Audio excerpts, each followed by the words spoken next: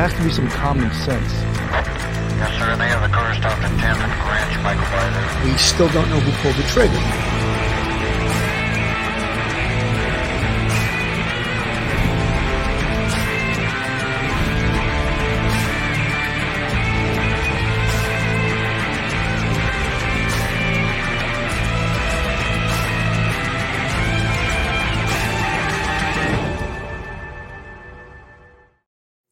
Hello, everyone, and welcome to Police Off the Cuff, Real Crime Stories. I'm your host, retired NYPD Sergeant Bill Cannon, 27-year veteran of the NYPD, retired out of Manhattan North Homicide Squad.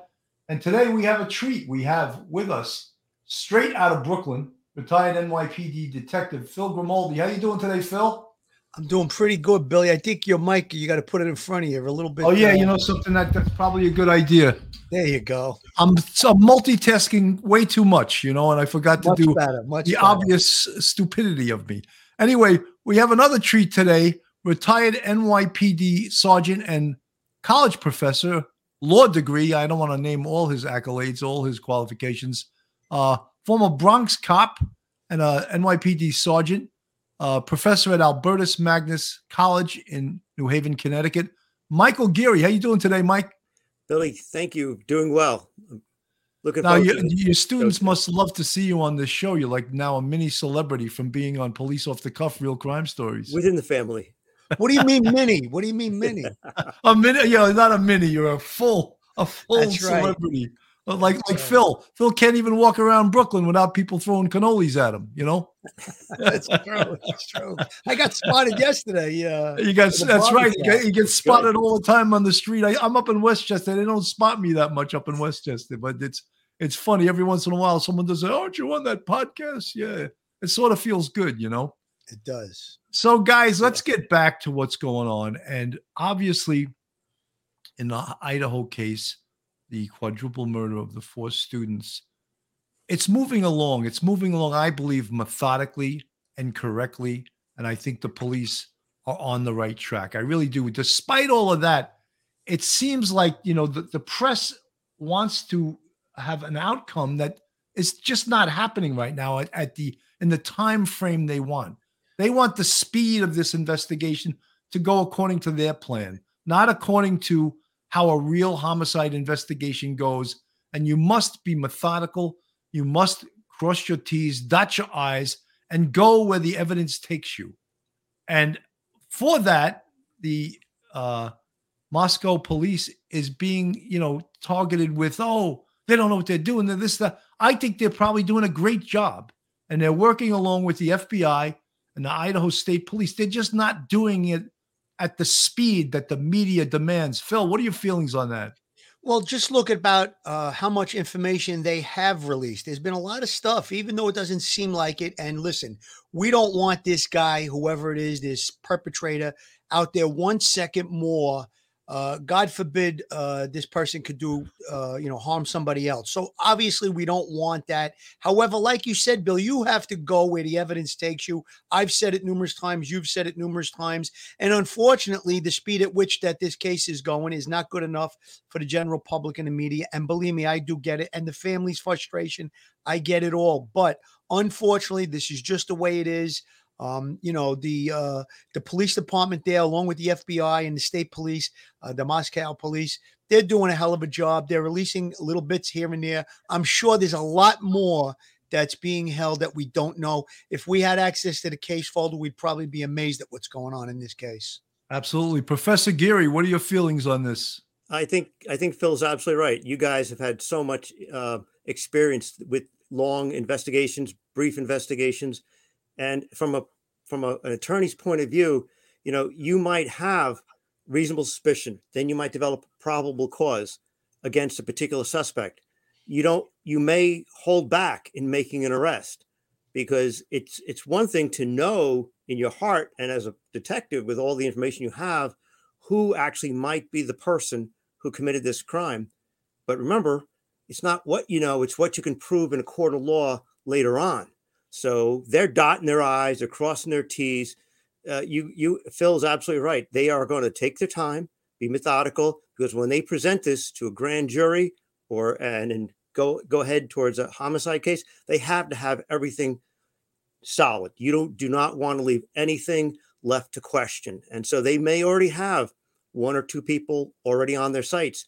They're not going to take them in right now. They're going to take their time, do it right. These people aren't going anywhere. And I'm going to trust the Idaho State Police. I'm going to trust the Moscow Police. I'm going to trust the FBI.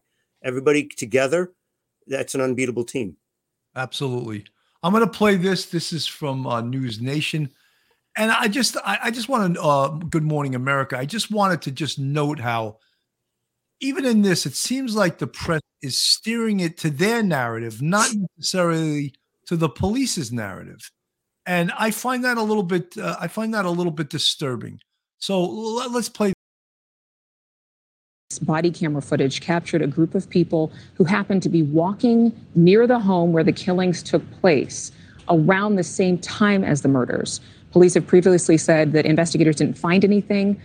They may have been stopped for underage drinking, but it's not clear exactly what they have learned from this video. We also know that police have collected hours of surveillance footage from a gas station clerk in Moscow who told police that she saw a white car pass by on the night of the stabbing deaths. So let's bring in News Nation contributor Elizabeth Vargas for a little more breakdown. Elizabeth, this case is it's mind-blowing that there hasn't been any type of suspect. Boom. It is not mind-blowing that there hasn't been any. That's the narrative they're putting out there. It is not. I don't know if this broadcaster has ever worked a murder before, but that narrative, I don't want that narrative out there, but that's the narrative they are pushing. This is highly unusual, first of all, to get a quadruple murder. Highly unusual for it to be on the outskirts of a college campus. Highly unusual for it to be kids 21, 2, and 20 years old, very young, but not, highly unusual not to have an arrest. They're working this case as hard as they can. But this narrative, I think, is dangerous to push. Phil, what do you think? 100%, Billy. I mean, listen, you start at square one, you wind up with a quadruple homicide. You have to put things together at the crime scene. You start there. You start on the inside and you work your way out. You have to follow the evidence. These things are just not simple two-piece puzzles. This is a very complicated situation, and I am sure that they are putting every effort that they can. This is a 7-day-a-week, 24-hour-a-day investigation till it's solved. Anybody talking about a cold case and anything like that, that's completely ridiculous. The media has to tamp down all the rhetoric. 100%. Professor Geary. Well, one of the things also with the way she phrased it is that this is going to hurt the families.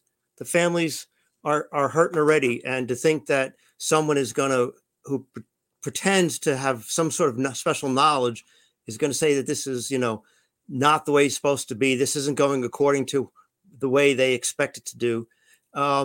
This gives the family the idea that perhaps maybe the police don't know what they're doing. And that is pretty far from the truth. And that has no place here. That does not help anyone. Maybe she's frustrated because she doesn't have any content that she can break on the air with and make an announcement. But other than that, that's about the frustration I see in her face. No experience, and she's hurting the families, I think. Folks, just to let everyone know out there in media land, none of what the broadcast media says is going to solve this case. They may disagree. They think they're going to come up with the smoking gun. And they mentioned the Gabby Petito case as a case that was helped along by social media. And that happens to be true. A podcast named the Bethune family, Red, White, and Bethune, they actually had video that helped to find the body of Gabby Petito. So that does happen. But the broadcast media, with their opinions on how the homicide is being worked and what procedures should be, they're not correct. So I think you should listen to the expert. We haven't found anybody, or the police haven't found anybody who could be a suspected killer. The 4 people seen walking in this video, this body camera footage near the crime scene, do we have anything that we can get out of that? I mean, how could it possibly be unrelated when it was so close to the house? It isn't unrelated. There were 4 people. I have to comment on that. That was a gem. How could those 4 guys walking by be unrelated? How could that be unrelated? And the other one agrees with her. And in the very fact, you're right, it's not unrelated, because now that they've been spotted on video, the police must interview them. They must find them and they must interview them. Are they involved in this murder? Are they witnesses?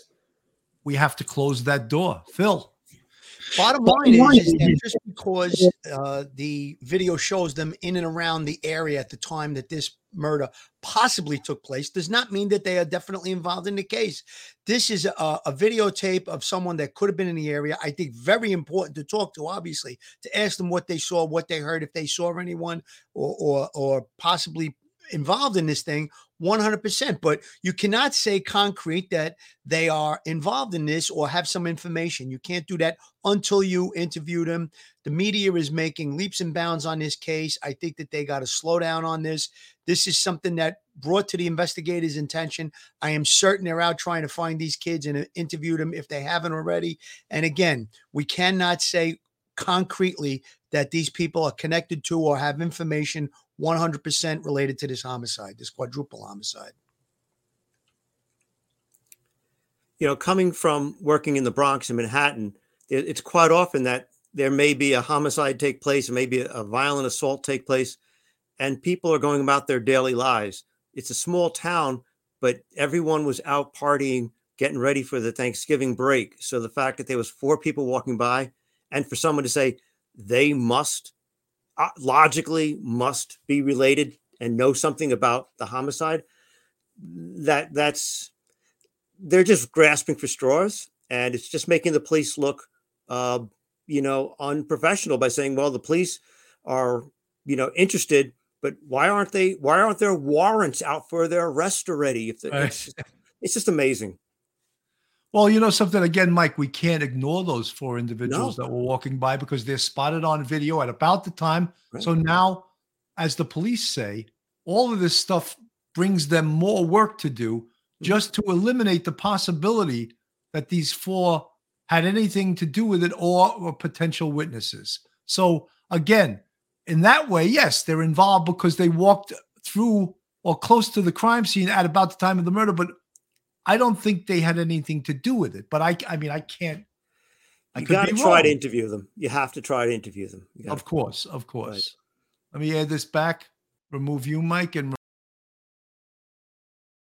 who were close to the house around the time of the murders. It could be completely innocuous and innocent. It was a Saturday night, or actually Sunday morning, but college kids are out and about. There were frat houses nearby. There were parties going on. It could have been kids trying to avoid being arrested for underage drinking, like the kids who were being arrested that we see in this body cam video. So we don't know who those 4 are. Obviously, police want to find them and ask them. They might have seen something. They might have heard something. They might have seen the car that they're now looking for.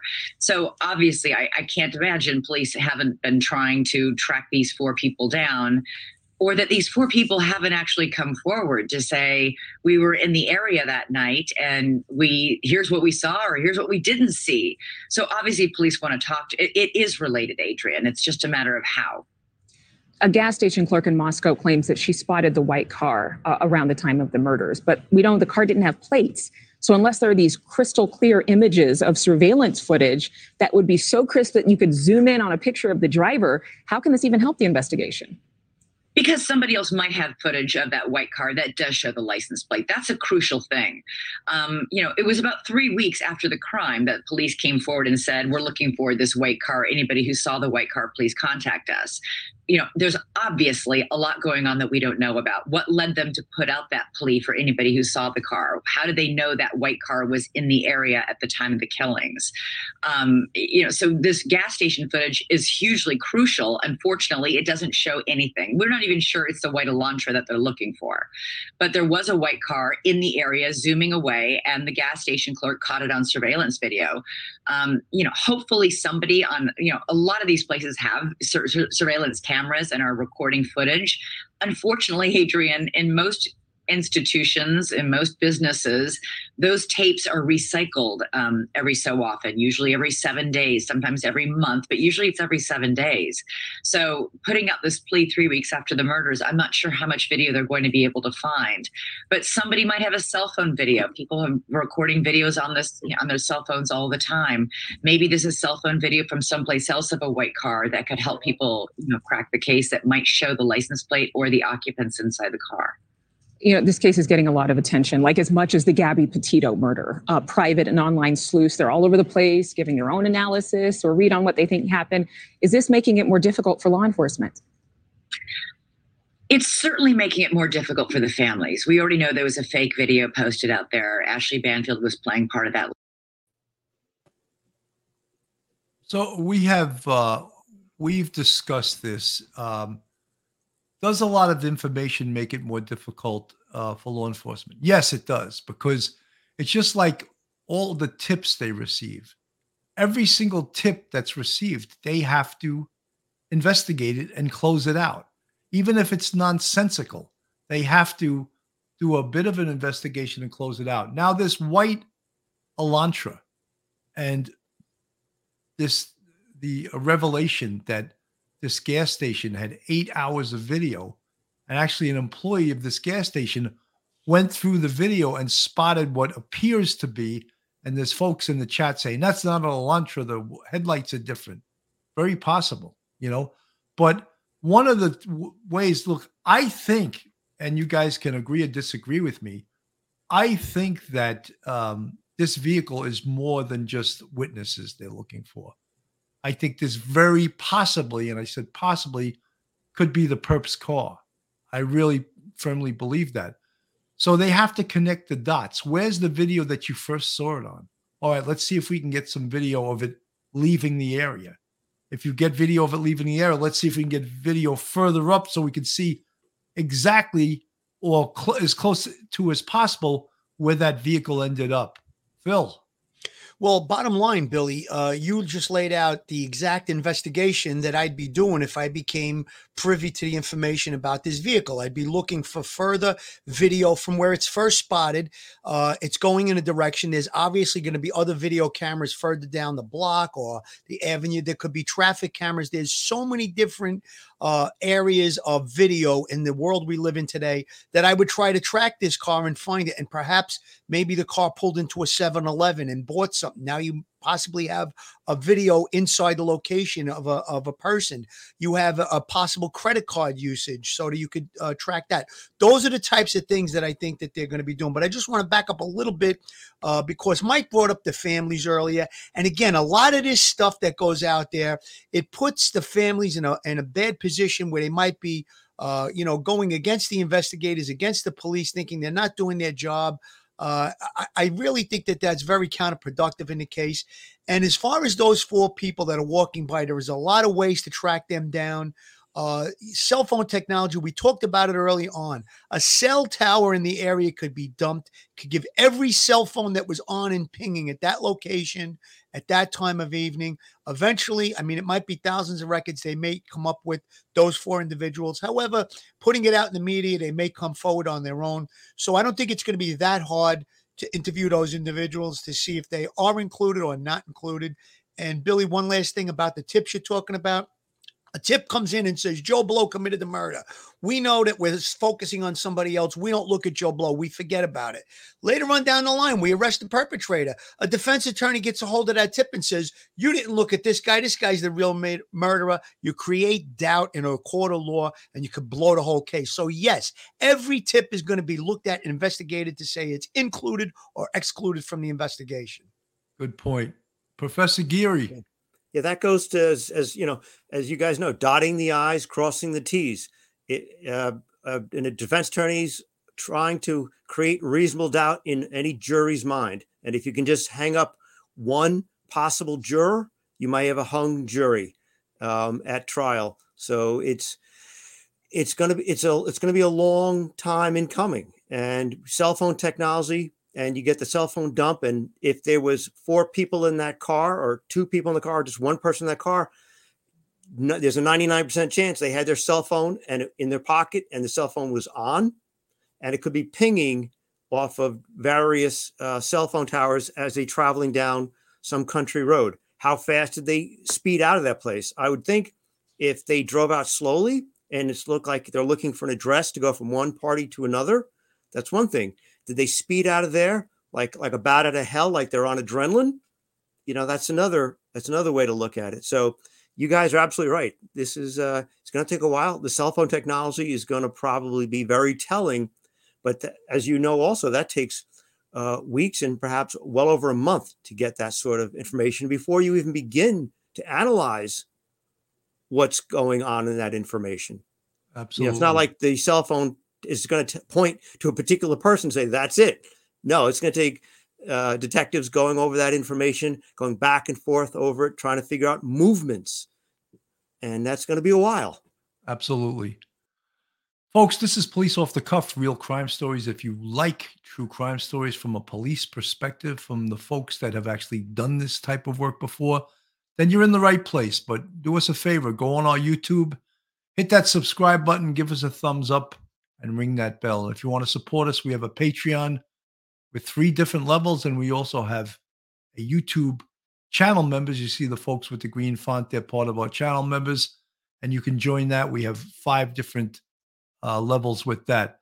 We appreciate all our subscribers, and this channel is growing, and we appreciate all you guys and your support. I just wanted to say on this case, there's so many areas of investigation that they must check out. And this vehicle, I think they released it on Thursday, last Thursday. I believe they had it a lot sooner than that, and they were sitting on it for a while. But I believe it's super, super important. Potentially could be the perpetrator's car, potentially. So it is so important. And we talked about the lawman search and searching if they definitively know that this car is a Hyundai Elantra 2011 to 2013. There is a way to search DMV, Department of Motor Vehicle in Idaho, and pull up all the registered Hyundai Elantras between those years in a specific area. But that doesn't just close it out, because this car could be from outside the area. So they need to know what Hyundai Elantras were in that area, which, again, Moscow, Idaho is not New York City. In New York City, everywhere you go, there's a video camera on you. There's license plate readers. Every store has a video camera. It's like London has that ring of steel with video. New York City modeled their video system after London, after the ring of steel. So as I said, everywhere a vehicle goes, there's red light cameras, Easy Pass, all over the place. All of these things are tracking you. I don't know if Moscow has the same type of stuff. So the things that make New York City complicated also make it have a level of surveillance that large cities have, mostly because of terrorism and because of 9/11 and that type of thing. That's why they have these type of cameras. But Phil brought up, geofencing, where they can pull up every electronic device in an area during a specific time. We're still waiting on that. And that potentially could bear fruit. As of yet, we're not aware that it has, but that can bear fruit. And that's why this investigation is so complicated. And the media, the press, the printed press and the broadcast and the social media has to be patient with this. This is not an easy ground ball. The first 48, we got the information. We're going to get the guy tonight. It's a lot more complicated than that. Phil? Billy, you talked about the cell phone technology, the geofencing. There are experts within the FBI, analysts that can, even though you're going to wind up with maybe tens of thousands of cell phones hitting a cell tower, or maybe even it's thousands, whatever it is, there's ways to narrow it down that they can figure by an area. Say you want to have any phones that were pinging between 3 a.m. and 4 a.m., very close to the crime scene. And then you're going to work outward from there. So I have a lot of faith in the technology and the analysts within the FBI that I'm sure they're on top of stuff like that. Again, all of the different tips that are coming in have to be followed. I think that a lot of legwork is going in, good old fashioned detective work where you go out there, you knock on doors, you talk to people. And these are the things that when we talk about following the evidence, that's what you do. You have the physical evidence, the crime scene evidence, and then you have the tips that come in and all the other stuff, the technology, and you have to follow up all these things. And sometimes the trail gets real hot and it leads you right to the perpetrator. Absolutely. Patty Banks, thank you for the $1.99 super chat. Suspicious car owners didn't come forward by now. The suspicious car owner is not going to come forward. Only person would come forward is if the person is not the suspicious car owner and owns that type of car. If this is the perp, obviously he's not going to come forward. Hopefully he'll come forward with handcuffs on, but he's not going to surrender. Mike? Yeah, one of the issues I think as the investigation goes on is that if you have enough people in the area around Moscow, Idaho, and they're watching I don't mean to pick on anyone, CNN, Ashley Banfield, whatever, News Nation, whatever it happens to be, you can taint people's memories a little bit. If they start to hear things over the course of several weeks, if they've been interviewed once by the police, or maybe they haven't yet been interviewed, and whatever their memories were, it may be altered slightly by something they may adopt as a memory later on. And we all know our memories are not like, we're watching something and we remember it 6 months later and it's like a spool of film. No, our memories are malleable in many ways. And so that's one of the things I worry about. Hey, Mike, what cops, man? Malleable? I don't know. Phil, you get that one? Listen, I'm sorry. I'm with some intellects today, so I'm just playing back. Sorry about that. I mean, we're educated, but malleable, you pulled that out of the university system there. Got that right. Oh, yeah. Schmitty, thank you for the $5 super chat. I've learned to watch Schmitty. the news with a grain of salt, then come to police off the cuff and duty, Ron, for common sense. The police are well ahead of us on this. Thank you, Schmitty, so much. And, look, everyone that watches true crime or has a right to their opinion and can put and that's maybe why people watch this, because they really are interested in what's happening and put their opinion in. And look, no one's wrong at this point. As even the most educated, and I call them talking heads, people with homicide experience, FBI experience, behavioral analysis, they're not wrong, but they're not, they can't predict with the crystal ball. They can predict, like everyone knows what a hypothesis is, an educated guess. And that's as far as they can go. And that's how we have to respect the information that we receive. And some are more educated and more experienced than others.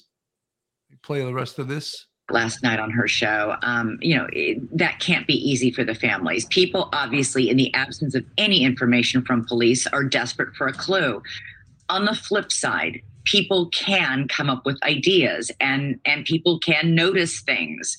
And I think the FBI has done a really smart thing in establishing this website where people can upload videos themselves. Now, there's already been, I don't know how many thousand, hours worth of videos uploaded, and somebody has to go through all those videos. It's a lot of work. There is huge public interest in this case, and that's good. That'll keep it alive, and maybe a lead will come forward. Obviously, as time goes on, chances of that become slimmer. All of a sudden for someone to wake up and say, oh, holy cow, I've got this video on my cell phone. Maybe this has something to do with it. Or, oh, yeah, I was in that area. Maybe now I'll call police. That's less likely. This has been out there. I mean, you have to be living under a rock not to have heard about this case and not to know what the details of this case are and not to have heard the police from authorities to please come forward if you have any information. But it's good they're continuing to try. You never know when some sort of snippet of video or some sort of cell phone photo or somebody will remember that they saw or heard something relevant in this case and they need it right now. Yeah, definitely.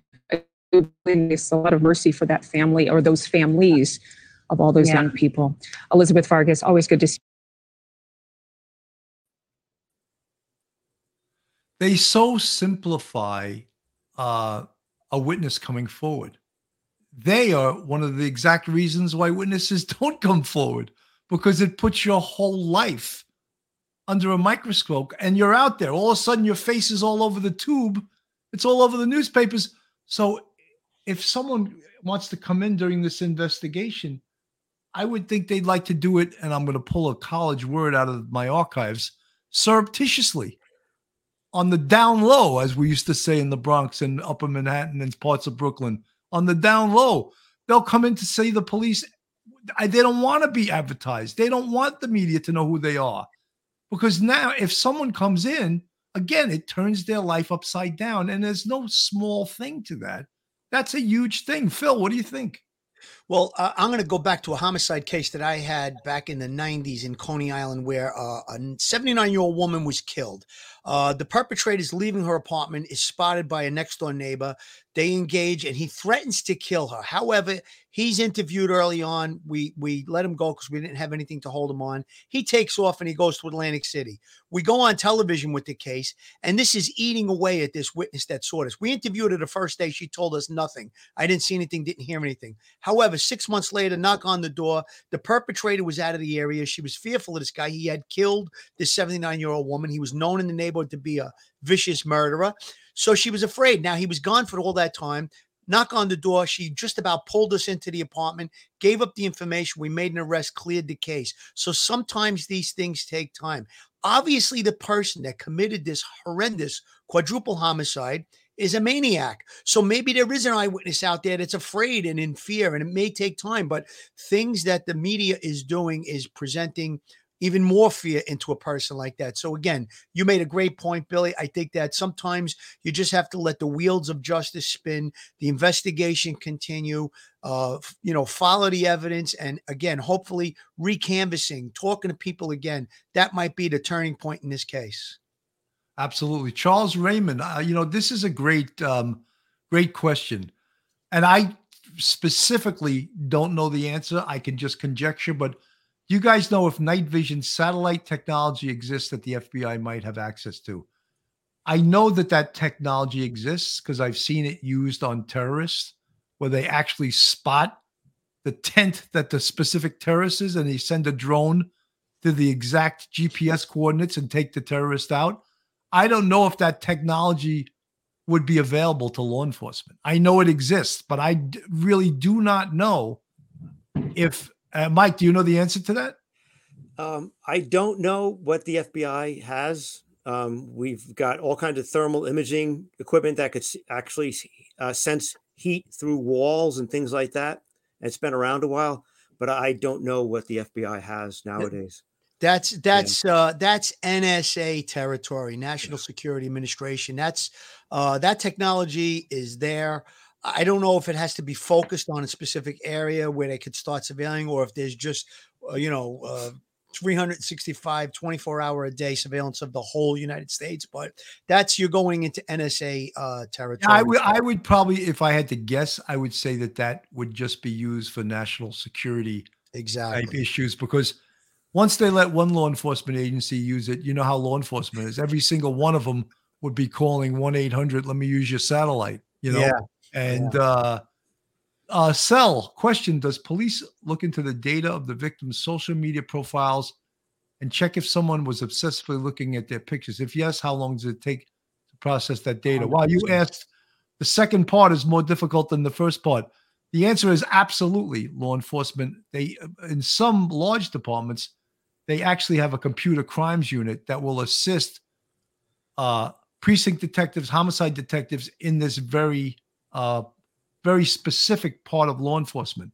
How long does it take to process that? I totally cannot answer.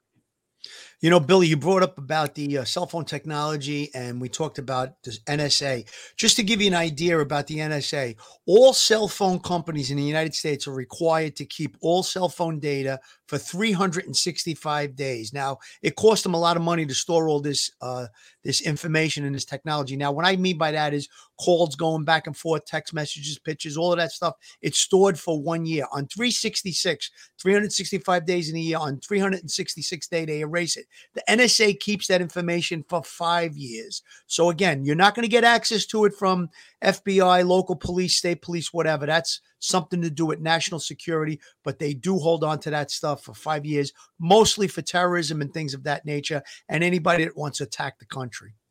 Absolutely. Mike? Yeah, that program, I think, Phil, that you're talking about is the one that started under the Bush administration in the 2004, 2005. It was something that the revelations of which in Congress caused a stir.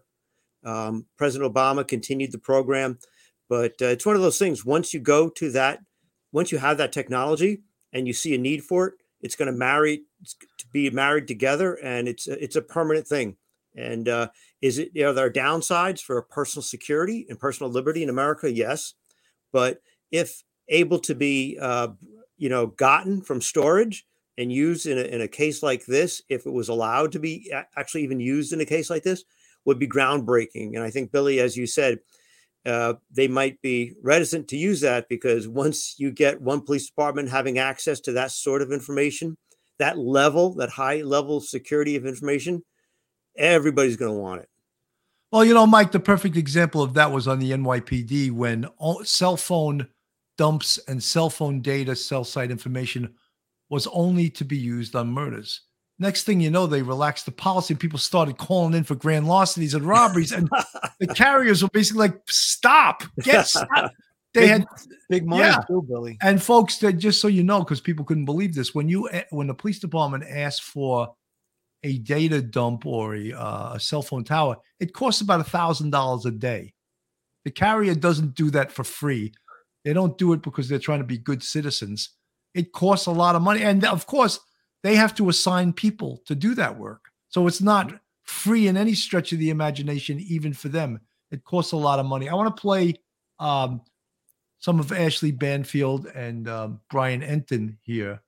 Brian Enton's been all over this case. He's an excellent correspondent, and he's really a hard worker. Let me play this. Yeah, this was interesting. You showed that map. This liquor store is nowhere near. It's really on the opposite side of town from the gas station that we focused on last night, where the surveillance video was of the car. What we know, Ashley, is that within the last week, I don't have a specific day, but I know within the last week, police showed up at that state liquor store and that they got surveillance video from the store. There are cameras on the outside of the store that point towards the road there and the parking lot where the liquor store is. And it's a busy area. There's hotels around. There's a couple of other stores. There's one of the cameras right there. You can see the way it points out. And then there are also cameras inside the store. I wasn't able to get specifics about whether police were interested in the video from outside or inside, but I am told that they got everything they wanted and that they were there within the last week. So here's where I get confused. I've assumed the minute you kill 4 people, you are amscraying as fast as you can in the opposite direction of where those murders happened. And yet it almost seems as though the gas station's on one side of town, there's liquor stores on another. I haven't been there. So from your perspective, what does this tell you that there's video in 2 different locations that's of interest to the police? Well, what it tells me is I don't know that we should read too much into thinking that these things are specifically connected to the crime. Number one, Ashley, the video from last night, we went over it so closely, you and I. It is blurry, and we don't know for sure that it's a Hyundai Elantra. The gas station, you see the map again where the video came from last night. So that could be totally unrelated. And then the liquor store, we don't have enough details. I mean, have they just been going to different stores trying to get video? I've told you before, there's a lot of stores here that don't have cameras because there's not a lot of crime here. Are they just hitting up every store that has a camera and trying to see what they can find? Or is there a reason they specifically targeted this liquor store? At this point, one of the reasons is how sure are they that this car is a Hyundai Elantra? Could they be mistaken? Could it just be a white car that looks like a Hyundai Elantra? Also, what is the route of entrance into Moscow? And what is the route, if this is the perpetrator's car, what is the route of escape? That is potentially why they're looking at video all over the place. If that is the car and it's passing this gas station, where did it go after that? Can we keep following it via video cameras to see where it went, to see where it ended up? Or at some location, does that search end because it goes out of video camera range? Mike? Yeah, I think that the idea that they're looking at roadways that are on the outskirts, maybe a mile or two away, is excellent, because if somebody is pumped up and they want to get the hell out of that area as fast as possible to lay low, they're going to be heading on the first highway they can get. You're doing the best you can. We talked about it before. You're working with, what you're given and not what you wish. It would be wonderful if this was, the Bronx or Brooklyn or Manhattan, where everybody's got cameras and, security cameras. But here, you're just hoping and praying that there's enough, cameras out there, which will give you a really good idea. The person went north, south, east, or west. Oh, they were spotted, a mile away, 2 miles away, heading east, that sort of thing. You're doing the best you can. You're grabbing at every possible bit of evidence you possibly can have, because that car may have also, you got to remember too, Moscow is over by the Oregon border. That may be a car that might be owned by someone actually in Oregon. And, it's just another piece of the puzzle you're trying to get. I think that media criticizes law enforcement when they don't do enough, and they also criticize them when they do too much, because it's confusing them now. Oh, we're confused. Why are they doing this? And for a lot of you folks in the chat, how long do you think going through 8 hours of video takes? Takes a lot more time than 8 hours, right? Because you methodically have to slow it down, back it up, slow it down, back it up. So that could take 16 hours or 20 hours to go through all of it. And who's going through it? So think of the manpower it takes to watch these videos. There were certain things in homicide investigation that I used to be, as a boss, I used to be amazed that detectives could do. And one of them was the cell phone work. It is so methodical, and you looking at these little tiny numbers and trying to make connections of who called who, what time did they call who, where was the cell site. I used to go up to the detective and said, man, God bless you. I go, I would lose my patience. I'd pull the hair out. They see I have no hair now. That's why I would pull my hair out in the first 10 minutes. I could not do work like that. Phil? 2 points I want to make, Billy. Number one, I believe that all of the video that I've seen, I cannot make out that that's a 2011 to 13 Hyundai Elantra. However, the police seem to be very certain about that. Perhaps they have better information or a better video that's not out there, that's the vehicle they want to target to either talk to the person and possibly be involved or have information on the homicide. Second point I want to make, the most popular color of cars in the United States is white. So again, they're going to see a lot of different white cars. It's the most popular color of car in the United States. So other videos that aren't that clear, you see a white car, you think, wow, this is it. They have to be able to focus down and figure out if that is the Hyundai Elantra that they're talking about. They're pretty certain, it seems to me. They came out publicly on numerous press conferences and said about that Hyundai Elantra. There may be more to it than we're being led on as far as what information they have in the case folder or what information they know. I think that's the car that is very, very important to this case. Phil, the car that sped by the gas station, like someone in the chat said, the shape of the headlights were very different than a Hyundai Elantra. Very different. Yes. So could that be incorrect information? It could be the video. It could be so many different things. There's a lot of variables there, but they seem certain, Billy. They put it out there. They seem certain about the model and the year of a car. So I'm going to go with that for now. Mary Michael, thank you for the $4.99 super chat. In some videos I saw, the car almost looks like a Subaru Crosstrek. And I just cross-check myself and look it up again. Nice little play on words there. That's good. I like her. Michael.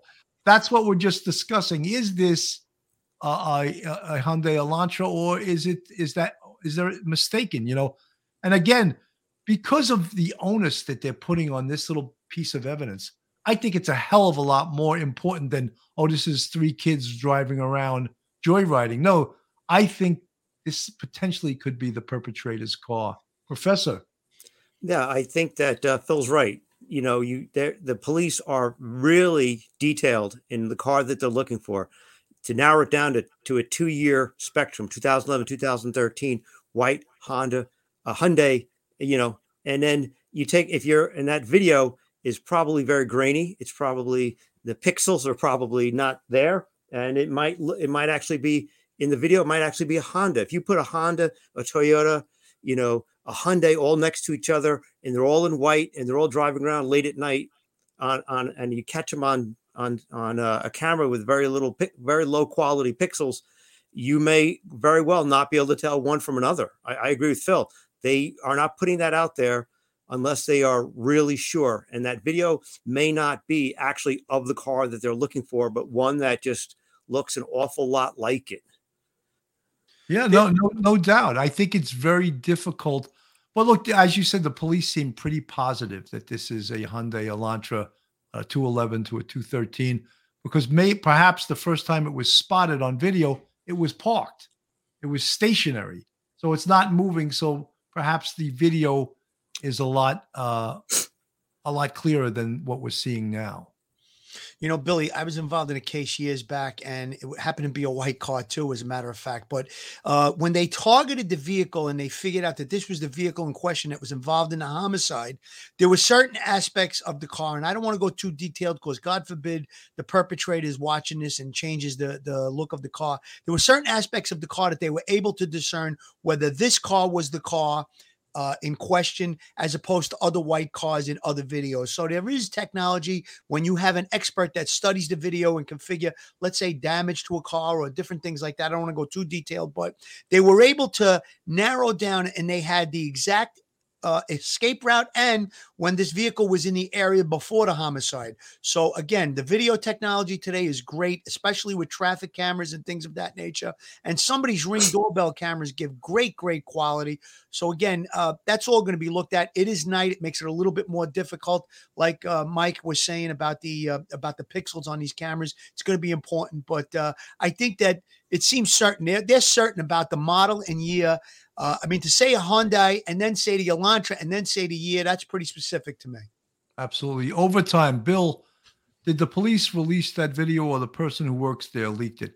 That's a good question. All the press has this video.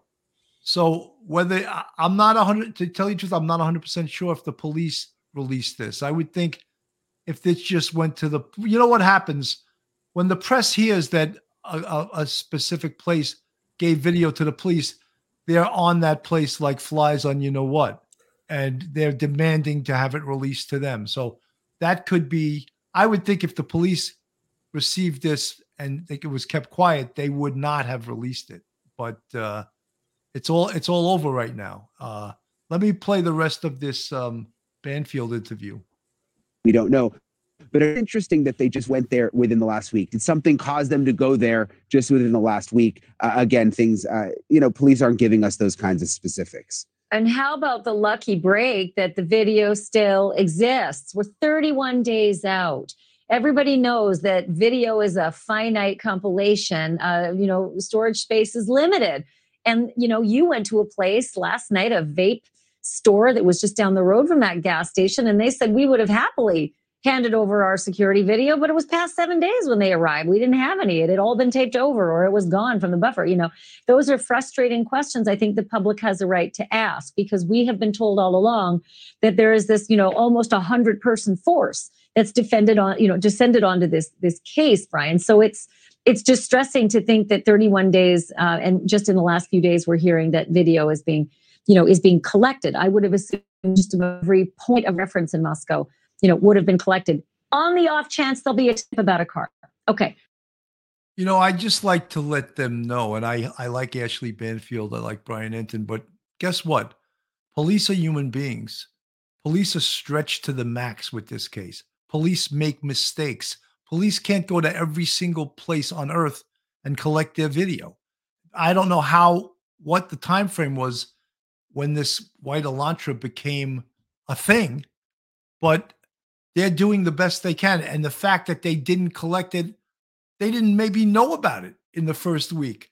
So how were they going to every place? They were just speaking about how a lot of places erased their video after 1 week. So then the potential smoking gun video is now gone. But as I said, I don't know if they they released the white Elantra information on Thursday. They may have had it a lot sooner than that. But, as I said, no one is perfect. and to demand perfection out of the police is to be unrealistic, in my opinion. And they're going to make mistakes. And again, they're talking about the amount of personnel. Maybe they don't have enough. Maybe that's not enough for this case. This case is a 24/7, operation, and maybe they need more personnel. I can't, answer the manpower. Only the bosses working this case can. So let's talk about the direction. I'm going to ask our control room to put that map up again, because when you say that they're far between each other, if you started the crime scene down on the left-hand side of your screen on the bottom, it is really circuitous to get to that gas station and drive by and then end up way up at the liquor store. Could you tell me if there's like an I-95 escape route that would be quicker if you went that direction? Like, does that direction make any sense anywhere if you were to go by the liquor store first and then the gas station, or the gas station first and then the liquor store? Not really. And I'm looking at the map, and what's interesting is in between all of these locations is the University of Idaho. So the campus is in the middle. And what I've been trying to figure out, you mentioned the vape shop. We went to the vape shop yesterday, which is near the gas station where the video was taken, over on the right side of your screen. They say the police came to their establishment 9 days after the murders looking for video, and they didn't have it anymore because their systems delete video after a week. So that was 9 days after the murder. The liquor store says the police came within just this last week, which is interesting when you look at the timeline. Why were they interested in the area where the vape store is early on, and now they seem to be focusing, or at least looking for video in the area where the liquor store is, which is on the other side of town? A month later. Yeah. Okay. I have to ask this last question because obviously, Brian, all of these questions are excellent questions for the police. And I know our viewers have been watching this story and they will know what today is. Today is Wednesday, exactly 4 weeks since they held their press conference last. And now we can't ask these questions or get public scrutiny on the work of the police. Do we have any idea when they might face reporters again? Well, we expect to be able to talk to the police tomorrow, to the public information officer. And look, I sort of get it. I mean, when there's not a big update, what is the point of doing interviews when you're just going to sort of say the same thing and in a way just kind of frustrate people? So I think that today they chose to sort of have an off day. And then tomorrow, hopefully, maybe we'll get a little bit more information. Thank you for watching. Go to a lot of folks in the chat they're shaking their head too, that the police are expected to do all of this stuff and not miss a thing. And in a perfect world, I would agree with you. But guess what? It's not a perfect world. And yeah, they're probably stretched to the max. And I think there's only 6 detectives from the Moscow police on this case. I thought I read somewhere that there was like 22 from the FBI. They may have brought 5 more, so 27. And then there's a bunch, and I don't have the exact number, from the Idaho State Police. It doesn't, when you talk about a 24/7 investigation, it doesn't sound like a lot of personnel for this. And all the things that have to be accomplished regarding this investigation and all the demands and the expectations. Of course, everyone is expecting, and not just expecting, demanding an arrest in this case. I'm demanding an arrest in this case. I'm predicting there will be an arrest in this case. However, failure in this case is not an option. Phil. I just want to address what Ashley Banfield was saying, that she found it critical of the police that in the beginning they were at the one location in the first few days, first week, and now 3 weeks later. That's what the word police work entails. You start at ground zero and you work your way out. And maybe there was information in the early stages that smoke shop or whatever it was, that they wanted to get video from there. And now they went to the other location, a liquor store, which was further away. It's just the way the investigation's going. And if you looked at that map, there were clear major roads that went from the crime scene to the first location to the second location. It maybe wasn't an exact route, but there was roads going that way. It could be the way that they believed that the perpetrator exited this area. So again, you don't walk up to a map and say, I'm going to go search here and stick a pin in the map and go look at for video at a location that may have nothing at all to do with the crime scene. You go where the evidence takes you. That's the methodical way of investigation, homicide investigation is done, or any investigation is done. You're not going to go off on a tangent, on a fishing expedition because you feel good about this location. No, you're going to go where the evidence takes you. So again, I'm getting a little frustrated the way that people are categorizing and criticizing the investigation in this case. You don't have the case folder in front of you. You don't know why those investigators went there on those days and time. However, in my heart, I believe they went there for good reason at those days and time. I don't think that they decided to skirt, good information and say, oh, we're not going to do that today. Let's do it in 3 weeks from now. That's ridiculous. So again, everybody has to be patient. I know it's frustrating. 4 families are without their children, and I have college-age daughters. Can't even imagine, but the public, the media, everybody's got to take a deep breath, let the investigators do their work. There's going to be a successful conclusion to this case. I'm certain of it. Professor Mike. Yeah, I think Phil's right. Policing in this manner is reactive. You're gonna be presented with this horrific crime scene.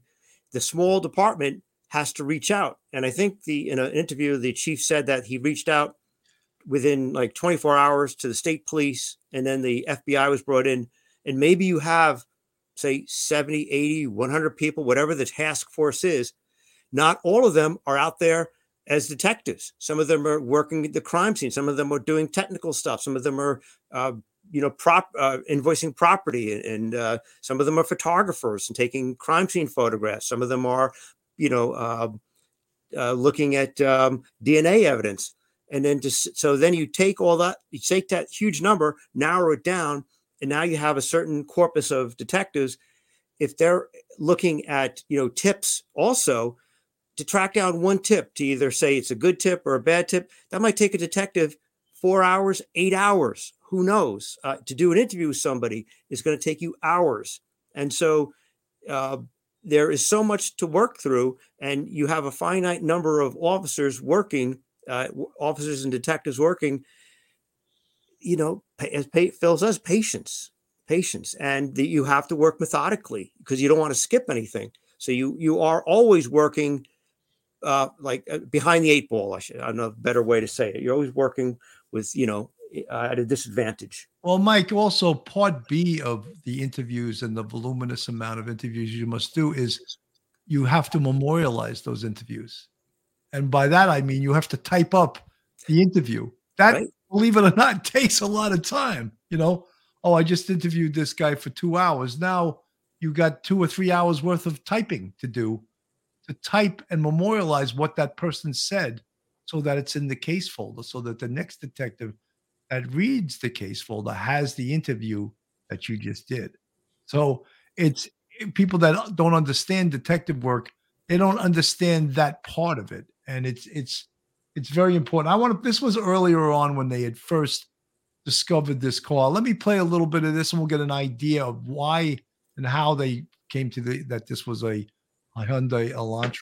You can see they're hoping to speak with the occupants of a white 2011 to 2013 Hyundai Elantra with an unknown license plate. Tips and leads have led investigators to look into additional information about a vehicle being in that immediate area of the King Street residence during the early morning hours of November the 13th. Of course, the Hyundai Elantra, you can see there. So that they have information that this vehicle was in the King Street area, which is the address of the house, in the hours that the murders took place. So that's why they came upon the fact that this was a Hyundai Elantra. They're just a stock picture, as investigators believe the occupants of this vehicle may have critical information to share regarding this case. And as you know, what police have told us is that these 4 victims were stabbed between 3 and 4 in the morning. The 4 students, they returned just early morning hours of this November 13th. in this residence in Moscow, and it was between 3 and 4 that they believe they were stabbed. So certainly looking for the occupants of those potential car, that white Hyundai Elantra. Of course, we saw this earlier today, so we followed both of these cases here today as they were over 2 hours packing up the belongings of the 4 murdered Idaho college students, including one victim's pink cowboy boots. Moscow Police Chief James Fry and at least 6 other officers were in this residence early this morning. Officers could be loading that U-Haul with plastic. So, folks, that's, when they first, the car came into question, this little bit of evidence. And now they're doing all their investigative work to try to find this car, which also is extremely painstaking and time-consuming. Phil. Did you see how specific they were about the year, saying it was in the area, King Street, all of those different things? It tells me, and I'm reading between the lines a little bit, that they have more information about this vehicle than they're putting out there. So again, very, very important is that Hyundai Elantra.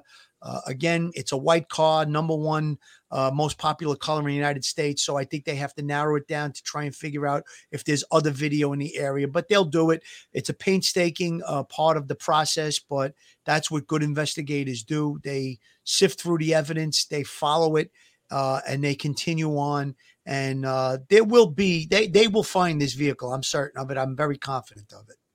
Absolutely. Mike? Yeah, I think Phil's right. It's going to take a while. They know what they're doing. They've got a lot of information that they just strategically won't release to the public.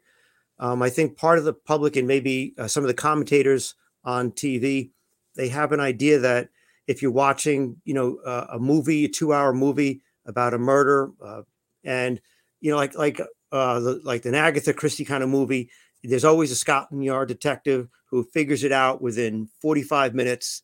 And it's over, and you've got a really small, limited group of possible suspects, and it's all done, lickety split.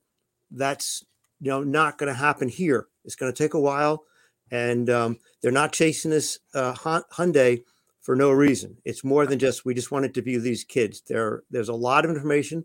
They just can't strategically release it to the public right now. Look what happens when you release someone's name. I think the gentleman who was at the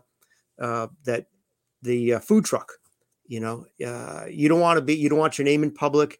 The police don't want to risk that a witness's name being released to the public. That person's going to be doxxed. That person's going to be identified all over the internet. That person may be subject to death threats. So that's one of the reasons why I think the police are so reticent. They just do not want to show their hand at this point, knowing that whatever information they give to the public may just be morph into something through cable news and 24-hour 7-day-a-week internet demands. Mike, that's an interesting point, because not only does the press change the game, but the internet changes the game. Yeah. The internet really does, because is there a possibility that YouTube content creators could come up with information that is very important? Yeah, absolutely. We saw that in the Gabby Petito case, and they keep pointing to that.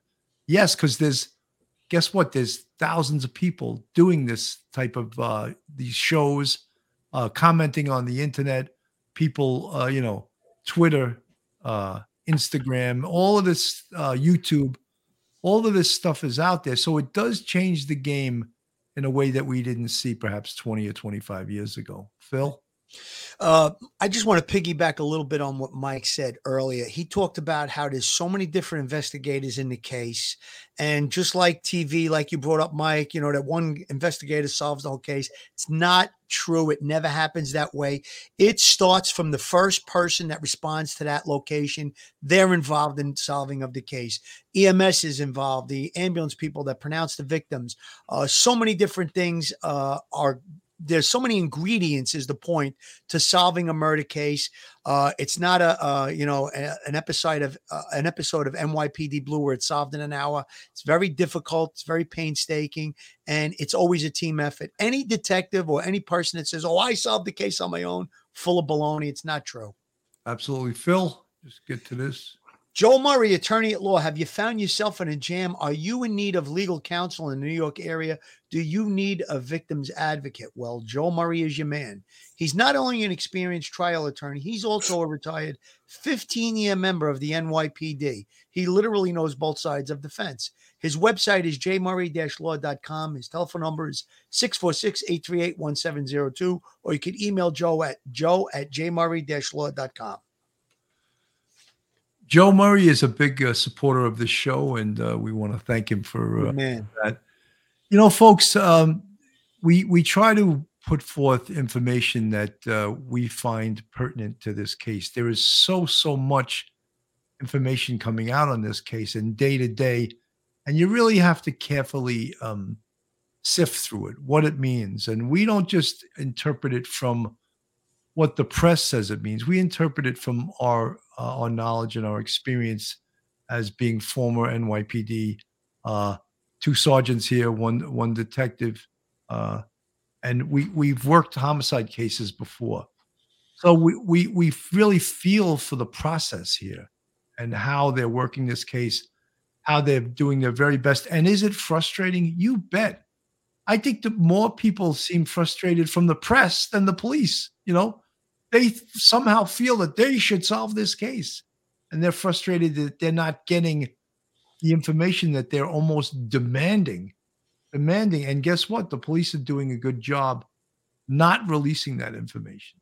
And I can imagine how difficult it is to remain resolute and not to release things that might make your job easier with the families, but in the long run, destroy the case. Mike? Yeah. What the public doesn't see is the day-to-day work. The detectives just going out day after day after day, interviewing people, tracking down witnesses, looking over leads, as you say, Billy, also then, banging out the DD5s, the complaint follow-ups, doing all that stuff. That takes hours and hours and hours. This is a work-intensive environment, and there's nobody getting a good night's sleep. They've got the coffee going 24/7. People are probably taking power naps and getting right back to work. This is just what you have to do until it's over. And if the public could only see that, that would be wonderful. But the public's perception is, is based on what they see on television, as you say, NYPD Blue.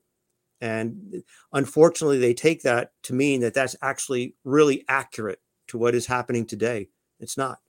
Mike, I when you're talking about taking power naps, I just remember when I was working homicides, I was so pumped up with adrenaline, I couldn't sleep. Sometimes I would go home after not sleeping for 3 days. And I know people that never did this kind of work might not understand it, but I was too tired to fall asleep.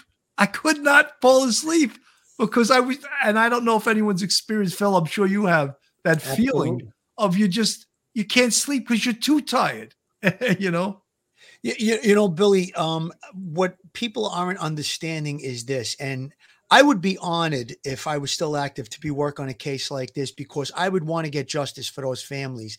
And what happens is, if you're an investigator on this case or any homicide case, your personal life goes on hold. There's no birthday parties, there's no holidays, there's no vacations, anything like that. If you're a true investigator, that's what happens. And people don't quite understand that. You're talking about I was up for 3 days on a homicide case, and I was given the opportunity on 2 of the 3 days to go home and get rest because there were so many investigators on the case. I said, no, this is my case. I'm staying.